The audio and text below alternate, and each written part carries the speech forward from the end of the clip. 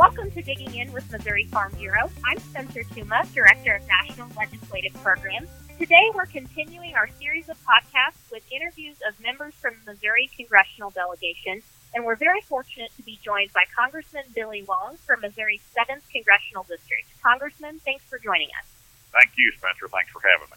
Well, we're really honored to have you as a guest. I think this is your first time on the Digging In podcast, or maybe your second time. I'm not sure. You might have been on a couple of years ago. But, Congressman, as you know, we have listeners from all over the state of Missouri who tune in to our weekly podcast, and even folks from other states as well. I know that the folks who are listening in from your district know you very well, know a lot about your background, but for those who might not be from Southwest Missouri, could you tell us a little bit about yourself and how you came to be in the U.S. Congress? All righty, sure. Yeah, I'm a Springfield boy. Family's been here for several generations, and family within the furniture business. In fact, if you've ever been to the Flame Steakhouse in Springfield down on Walnut Street, that was my granddad's used furniture store.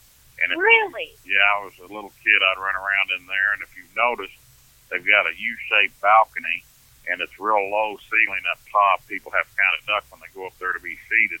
But my grandfather was so tight, he wanted more room to display furniture, and so he had Bill and Bob Killian, which is Bill Killian's dad and uncle, build that balcony in there so they could display more furniture in their furniture store. And as it would happen, the Frisco Railroad, of course, went through Springfield, and Springfield was where they chose to have their dead freight auction. And they would ship in anything that was damaged on the Frisco Railroad coast to coast. It might be a chemistry set for a kid. It might be a chest of drawers out of a house. It might be a can of pork and beans. Anything that had been damaged on the Frisco Railroad would come in for a monthly auction. They called it the dead freight auction, And so I went there at 2 years old, riding on my dad's shoulders, and I can still visualize, still remember that auction from being up there and all the excitement and everything that was going on. And so fast forward till I was 24 years old, and I was a real estate broker, and Jimmy Carter was president, and interest rates were 16, 17, 18% on a home loan. Gosh. Business loans were 22 to 25%. Ed Pinniger, a good friend of mine that recently passed away, Pinniger Chevrolet, he told me when he had to take out a loan right after he first started for 22% interest, and he had no idea how he'd pay it back, but he didn't know what else to do, so he did, and he fought his way through it. Well, I was a 24-year-old real estate broker, and I thought, well, I'm going to starve to death. You know, you can't sell a house at 16, 17, 18% interest, so I better learn how to auction these off. And after that start at the dead freight auction, my folks and I would, on weekends, just for something to do, we'd go to some of the country auctions around. My mom liked to buy old pieces of furniture, pie safe or anything, and strip them down and fix them up just for us, not for resale or anything. And so we went to a lot of auctions over the year, and I knew a little bit about the auction business. So I went up to the Missouri Auction School. They called it the Harvard of Auctioneering. Wow. Kansas City, Missouri, on top of the Livestock Exchange building. This would have been November of 1979. But back then, the stockyards were still going strong there, and in the bottoms there in Kansas City. And we'd go over there and watch the cattle auctions, and then we'd go to nightly auctions all around the Kansas City area and sell items, kind of, learn the business. But it was so cool being in the Livestock Exchange building. The Golden Ox, I'm not small of stature, and I don't back away from the dinner table very easy, so the Golden Ox was a fabulous steakhouse on the bottom floor of that building, the Livestock Exchange building. So it was quite a place for a country boy from Springfield to go up to Kansas City and be thrown in the middle of a big city, which I'd never been to. It was a little nerve-wracking, but made it through that okay, and came home and I volunteered for an auctioneer here in Springfield to help him with his auctions, and did that for about a year while I was still selling real estate. Finally talked the first person in to let me auction that first house off, and then I had a really, really good 30-year career out of it. And I wanted to run for Congress back in the 90s whenever Mel Hancock gave it up. He served 4 terms and decided that he wanted to go home, and so I thought about running for Congress at that point because I always thought that you needed people off the street, not people that started out at city council and then mayor and then state rep, state senator, and 20 years later you look up at the local congressman's retiring and they say, hey, you'd be great for it. You've been on city council, been a mayor, been state rep, state senator, but they've never done anything, never signed the front of a check, never run a business, never hired people, never fired people. And so I always just had it in my craw that, that's what I would want to do would be, go up there and represent just normal people like me that raised cattle growing up. And so I thought that was something I should do back in the 90s, and I thought about it for about 15 minutes because our girls were 7 years old and 10 years old at the time. And I thought, I don't want to be a long-distance dad. I don't want to, only be home on the weekends, and I don't want to move them out to Washington, D.C. and have them, grow up out there. And so I never gave it any real consideration. And Roy Blunt ran and won handily in that race and served 14 years. And then whenever Kit Bond said that he was going to give up the Senate, and Roy got off of a plane in Springfield, and KY3, our TV station here, shoved a microphone in his face and said, what do you think about Kit Bond's seat? And I knew what he'd say. I knew he'd say, well, it's Kit Bond's time. There's time to think about that later and everything. Right. That's not what he said. He said, I am seriously considering it. And I was sitting in my recliner in my living room, and I stood up and raised my right hand. I said, I'm in. Because I knew Roy would go ahead and run. So a few days later, the newspaper called, and they said, well, we've heard a rumor. We've heard you're thinking about Congress, running for Congress. Running for Congress. Is that right? And I said, no, that's not right. And they said, oh, you're not thinking about running for Congress? I said, no, I'm running. I'm not thinking about it. Wow, yeah. And on February the 2nd of 2009, Super Bowl Sunday, the news later came out with an article, If Blunt Leaves, Who Follows? And it had me and about 6 other people named in there who might run. And one of my friends here in town saw that, and he said, are you serious? You going to run? I said, yeah. And he said, I'll help you every step of the way. And he did, and that was Gordon Kenney. And he's one of the committeemen in the Republican Party now, but has a real successful insurance company here in Springfield, MedPay. And so that kind of got me off and run. Then John Mahaffey, a long-time big Republican supporter, and Fredna, his wife, got in behind me early, which kind of sent shockwaves through people because they're like, what's this auctioneer real estate broker? And I also did 6 years on the radio, talk radio on AM 560 KWCO, and it was 3 hours every morning, Monday through Friday from 99 to 06. Now, I didn't run till 09. And the election was in 2010, but I had been off the air a couple of 3 years when I ran, but still tried to get different political guys to handle my campaign, and nobody wanted to handle it because they knew I'd lose. Well, one of them did a poll, and he called me one day, and he said, you're going to be the next congressman from Southwest Missouri. Now, this is after he didn't want to take my campaign. Of course, yeah. And I said, I am. And he said, yeah. I said, we polled your name. You outpolled everybody. And I was running against, a couple of state senators and running against the prosecuting attorney from the biggest, county in the district. And so I wasn't the guy that was supposed to win, but I started early and stayed with it. And one of the things that I did do, and I've said this a million times, I think in my 10 counties, I think there's 8 Farm Bureau annual meetings, and I went to 7 of the 8, and because I know that's where the voters are. And out of an 8-way race, one of my competitors I saw at one Farm Bureau event. So I was pretty good about it because I thought these other guys don't even know to put a campaign in here. I'm the rookie, Right. Well, our members have really appreciated that relationship that you built with them over the years. I hear nothing but good things as I travel around your district. And we're certainly glad to have you in Congress. You mentioned you were a radio host. I actually feel like you should be hosting the podcast because you have a lot more. I'm not letting you talk much. I'll say that. No, you're fine. I know this is about you, so we want you to continue to tell us the stories. I did want to ask. So, clearly you have a history as an auctioneer and a long career. Everybody, I think, has seen the video of you auctioning the cell phone of the protester during the committee hearing in Congress. That certainly went viral on social media in my circles. But, Congressman, I know that you do a lot of charity work now that you're in Congress through auctioneering as well. Do you mind to talk a little bit about some of that? Sure. Yeah, we, yeah, that video was, I'd been in Congress 8 years and never had a protester in any of our committee hearings. And people would say, had you thought about that for a long time? Did you know what you were going to say?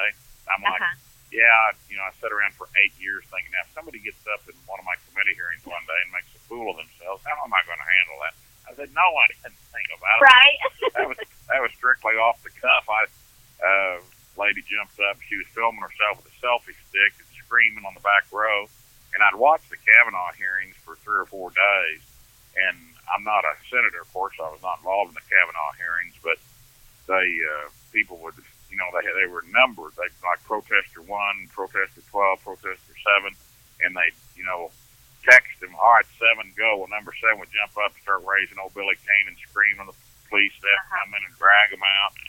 And so whenever she got up, I looked at Bill Johnson next to him, and if you play the video, you can hear me on there. I say, I can't hear her. I turned on my microphone and looked at Bill, and I thought, well, we both got microphones, and she doesn't when you just talk over. And I said, I can't hear her. Well, he just, instead of saying, well, I can't hear her either, Billy, and then I said, well, I wonder what, we could have just talked over. But he just looked at me like a deer in the headlights, so you'll hear me on the video come back, and I say, I don't understand what she's saying. Like, Bill, come on, say something, Bill. And Bill just looked at me. So I just started $25, $7, $3 down here, now $2.5, now $100, $7, $48, $2.5. Sell the cell phone there, $40, $2.5. The whole room was mesmerized. I guess people in Washington, D.C. never go to auctions. I mean, around here you go to 3 a week. Right. But Jack Dorsey, Twitter, that started Twitter, he was the only witness that day. And he just looks at me and just stares. The whole crowd staring. You could have heard a pin drop. I mean, nothing. You couldn't hear a word she was saying, the protester. And so she finally starts kind of just escorting herself out, and the police open the door, and she walks out. And that's who I'm a hero with, is the Capitol Hill Police. They still to this day, that's been a couple of years ago, but still to this day, they'll come say, the best thing ever happened in my 37 years here, Mr. Long, is when you sold that protest phone that day. So I had fun doing that. And we do, when you get elected to Congress, they always say they want normal people in Congress, but if you have a fiduciary business, like Blaine Luetkemeyer had a bank and an insurance company, so he can no longer own those once he goes to Congress. I had an auction and real estate company. It's a fiduciary business. We're handling other people's money. And you can't even sell Blue Sky. I mean, after 30 years, after building up a good reputation, and that phone number, 882-LONG, 882-LONG. Don't call the wrong number, call the long number. I mean, that was on radio ads forever. Everybody had it memorized. But still, all I could sell was my computers, my auction topper, my pickup truck, and my trailer, my cashier's trailer. That's it. You can sell equipment, nothing else, which is really, kind of frosty, because it's like, you want normal people here. You complain about lifetime politicians, and when somebody that's never held office and comes in and has run a business for 30 years, you say, all right, you got to sell it, and oh, by the way, you can't get anything out of it because you can't sell any Blue Sky.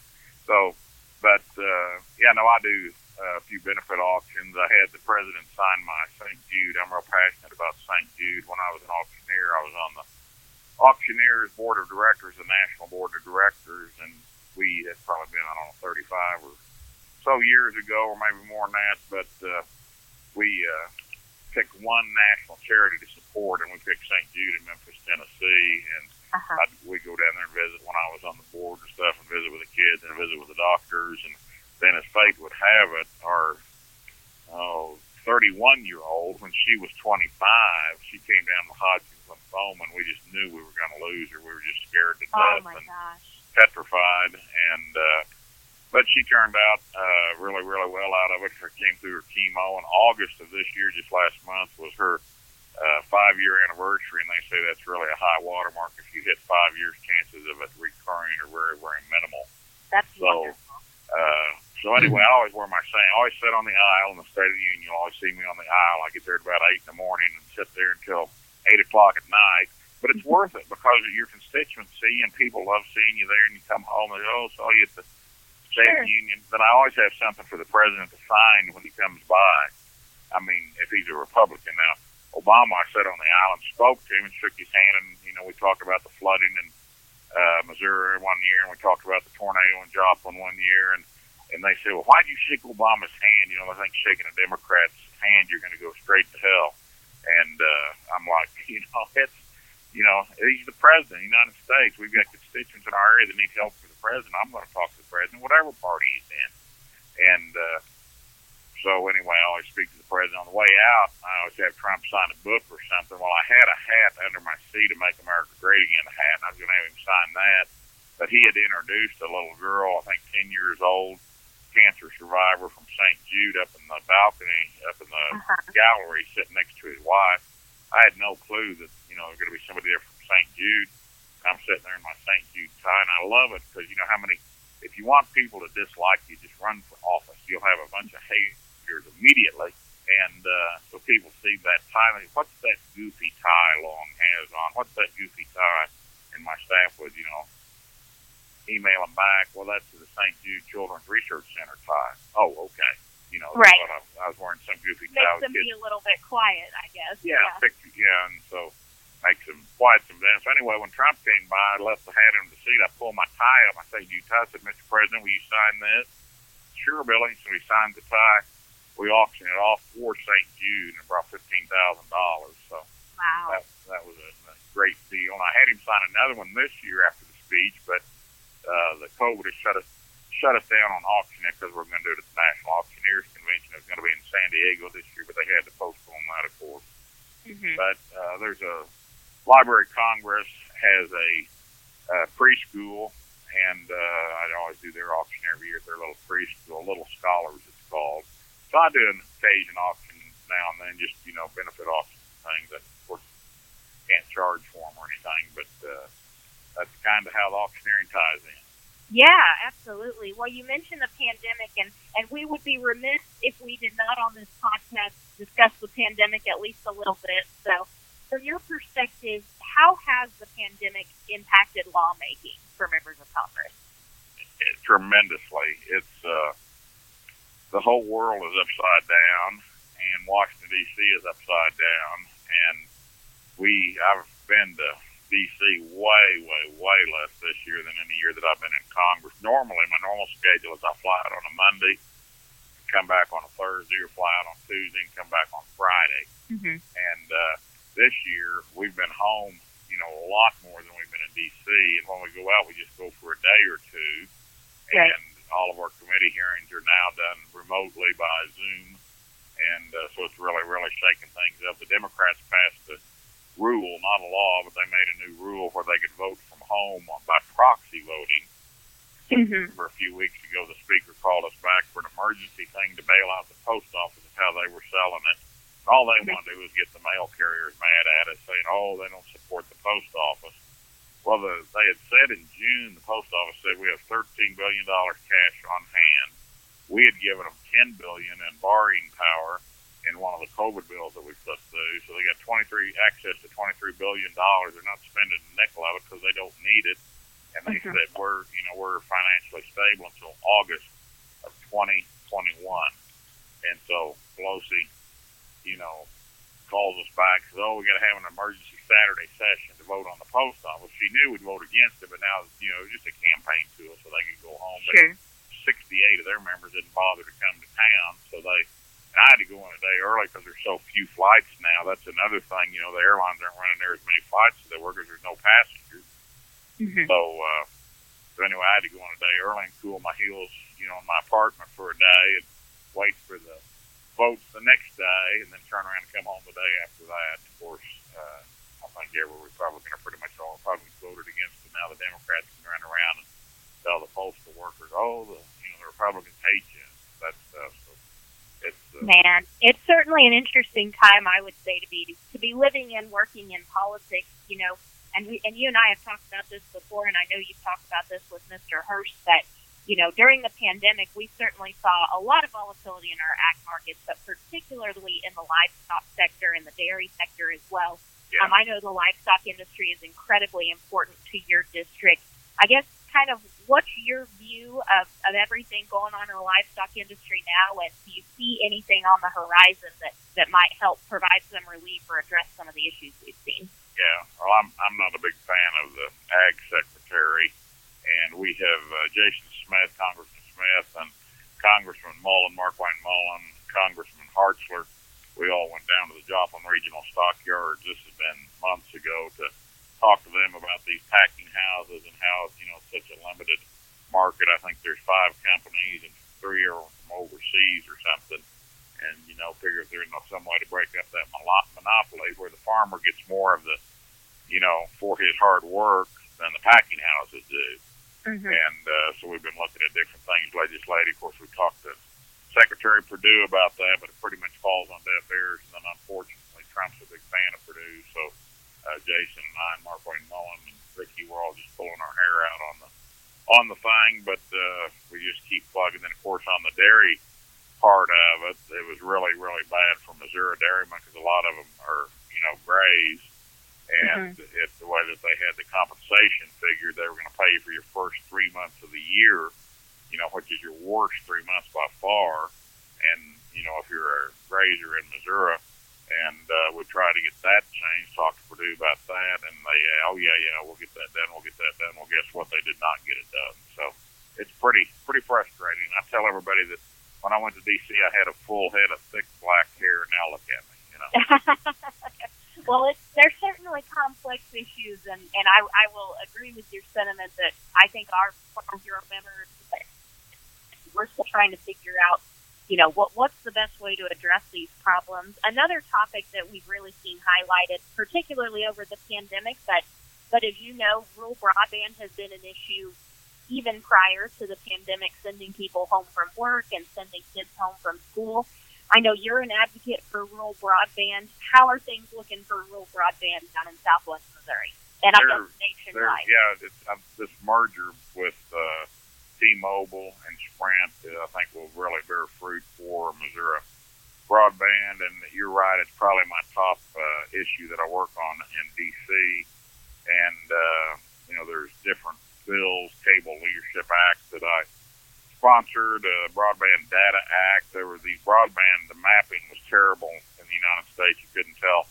They might say, well, you've got access to broadband here, you don't there. And the maps were just, a kindergarten kid could have drawn a map and showed you where there was, broadband and where there wasn't, and he would have been as accurate as what we had in our mapping.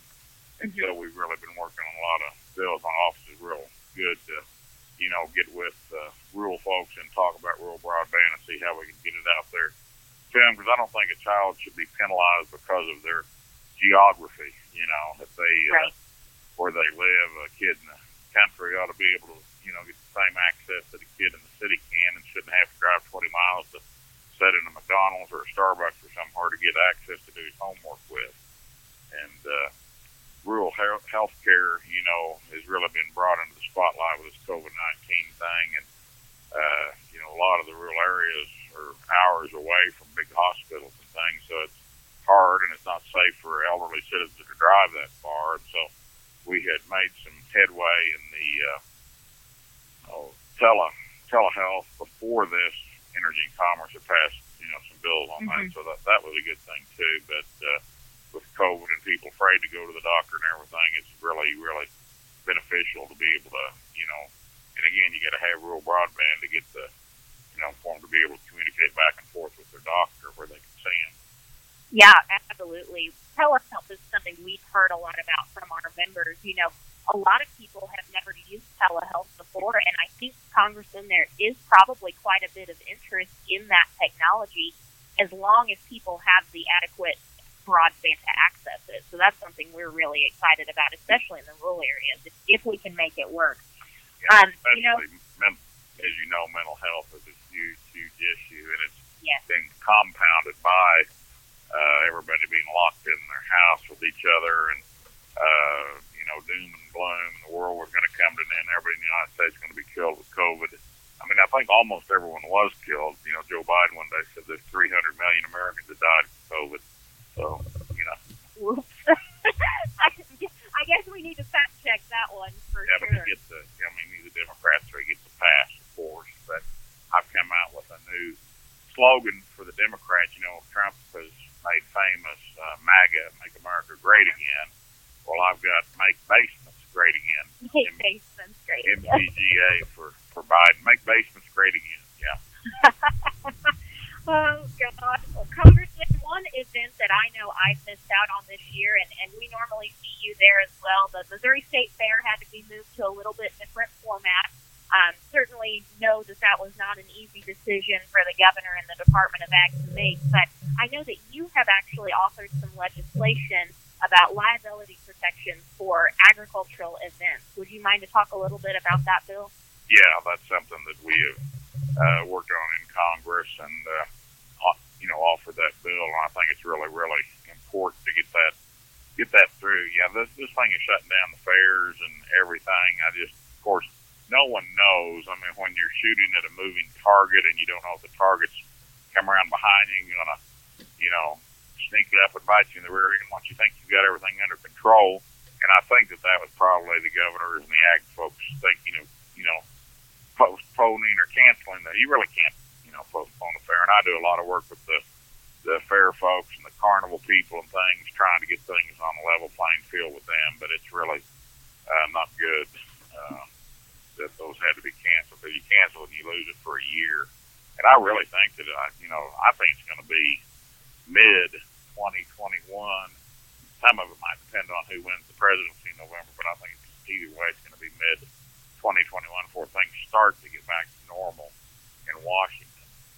Missouri has done a pretty good job of getting things reopened and people getting back at it, and you're not going to lock people back in their house. I mean, Joe Biden says, if he has to, he'll shut down the country, and, the American public is not going to stand for that. And we were locked in long enough. Now we're just learning to live with it, and you hear all those reports about, so many cases here and so many cases in that school and so many cases in that university. And then you get to looking at the data, and then you get to reading the paper and new medical stories that are coming out saying, hey, a lot of these people were, asymptomatic. Sure. Didn't even know they had it. They had it months ago. They were never, contagious. And, we're getting reports now that they are testing positive, and they've been over it for 6 months and never were contagious. So there's a lot of, like they say, figures lie and liars figure. And I think on this COVID thing, you're seeing a lot of that going around, people trying to scare people to death. And, of course, the Democrats want to make the president look as bad as they can, say, oh, he handled it wrong. While he shut down air travel from China early on and took all kinds of criticism. Nancy Pelosi was standing in Chinatown saying, everybody needs to get out. Everybody needs to shop. Come to Chinatown. There's nothing wrong with this, flu that China started. But apparently there was a little bit wrong with it. Right. Congressman, we certainly appreciate your time today. Before we sign off, I know we cover a lot of heavy topics in this podcast. There's a lot going on in the world that just doesn't seem very positive at the moment. And so we try to always end our podcast with a little bit of a fun question so our members can get to know you a little better and get to know us a little better. We had been calling this, when everything was locked down, we had called this the quarantine question. It sounded real catchy and fun. But now that we're not locked down anymore, we can't really call it the quarantine question. So I'm calling it the Missouri Farm Bureau question of the week. This week's question is, what is your favorite flavor of barbecue sauce? Well, I was hoping that you would ask, what's the biggest bass I caught in the last 24 hours? Do you want to? You can answer that too. I was going to tell you I caught a 13-pound, 4-ounce smallmouth yesterday on Table Rock. So I was hoping that was the question. But, I'm an Arthur Bryant's guy. I know a lot of people, that's not their favorite, but that's my favorite. Well, listen, I'm glad you picked the Kansas City barbecue spot.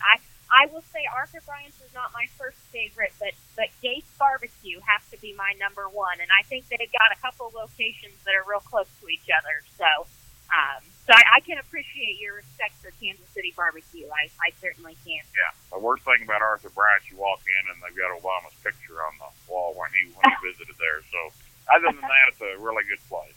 Yeah, they do have a lot of good barbecue there. Congressman, any final thoughts or final things you want to say before we sign off for the day? Not really. Just appreciate everybody's, patience through all this COVID stuff, and it's emotions run high with people, and the good people in this country are going to have to rise up and put down this violence and this rioting. And the peaceful protesters shot another peaceful protester in the chest. One was a Trump supporter, one was Antifa, and then they ended up shooting him and killing him last night. And he did an interview right before they shot and killed him, and told about, he was self-defense. He was worried for his life. Him and his friend were going to get killed by this poor guy that didn't even have a gun on him, So, and that was another thing that the White House the other day, my wife and I went, and the president made his speech at the end of the Republican convention, and I was sitting right next to Rand Paul, where there was an aisle between us, like a foot and a half. People had turned sideways, so I was literally sitting right next to Rand. Luckily, he went out one gate, and Barbara and I and the other folks went out another gate. So we had some protesters and had to walk 6 or 8 blocks and trying to figure out where we were going because nobody knew where we were. Nobody knew how to get anywhere. All the roads were blocked off. But then, of course, Rand and his wife are, in fear of their life because they're getting threatened and screamed at, and that policeman pushed on his bicycle into Rand.